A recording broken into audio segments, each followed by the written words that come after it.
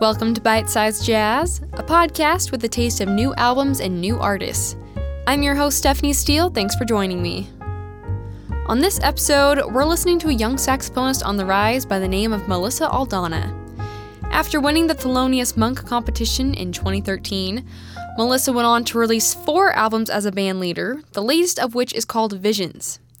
We chatted over the phone about the inspiration behind her album, an artist by the name of Frida Kahlo.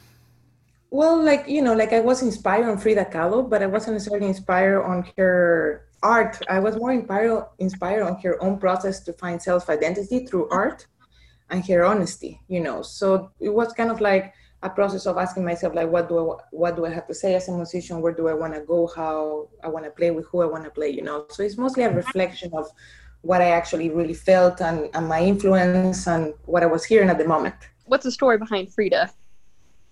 Well, she went through a lot of struggle. She had a bad accident when she was very young, so she was crippled the rest of her life. Then she was married to Diego Rivera, who was much older than her. Even though they were like partners for life, he cheated on her a lot with her sister. She had a lot of issues with her family, the social change that was going back then.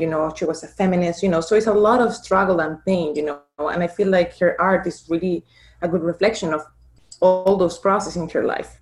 Because Frida Kahlo is such an icon in South America, Melissa has always been familiar with her art and story, but a commission from the Jazz Gallery led to a deeper dive into Frida's history. And as I started investigating about her life, that's how I got really interested, about her struggle, and I had a deeper understanding of her art, and that really encouraged me, because back then I was going through a process of starting doing therapy, I turned 30s, this process of where you start getting to know yourself and accepting who you are. Yeah, and I feel like that's something we all have to go through, is learning who we really are. I mean, the 20s is such a crazy time. We're all trying to figure everything out, and I guess, what have you learned through that process about yourself? I think a self-acceptance, accepting that you have good and bad days, losing the fear to be alone, losing the fear to embrace your fucked up family situation or whatever that is, really looking deep into yourself and being like, okay, I don't like this about me, and I understand it's coming from there, and it's all these things. So let me work on myself. Let me work on my relationships. Let me work on my friendships. And just probably mostly a deep process of growth and self-acceptance, basically.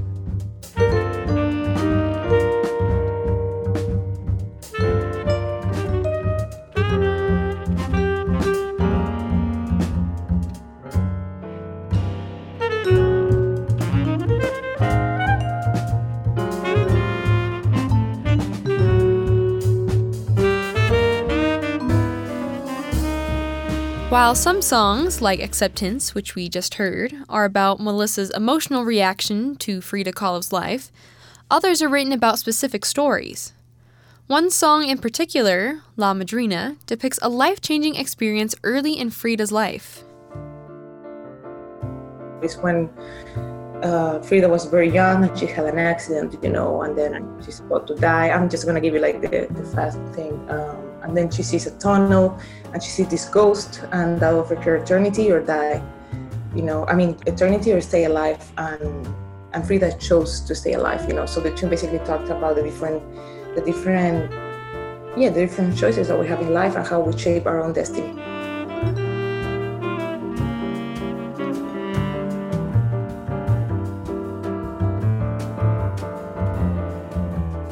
Most of the tracks on the album are Melissa's original compositions, but she did throw in one jazz standard, Never Let Me Go.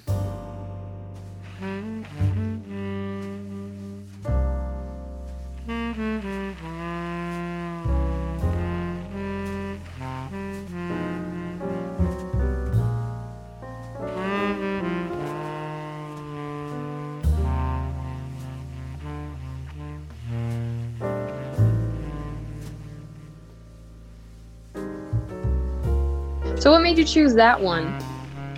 Well, I have a bunch of ballads I really love that I kind of put out slowly, and but to me, like, I'm very connected to the tradition. So I always record a ballad because it's really something that is part of my history as a musician. So why specifically the ballad instead of like a different type of tune? Oh, actually, because back then, like, Roy Hargrove died. Like, that was around the time when I recorded, and also, like, that was one of his favorite tunes. So I wanted to do something that was, that connect me with the image and the love that I have for his music and his playing. Did you ever meet Roy Hargrove? Yeah, the Smalls at the jam sessions. That's a really cool experience to get to meet him, because, I mean, he's just, I don't know, I always think of him as this huge jazz legend, and the world lost a lot when he died. Yeah, he was one of the nicest people ever.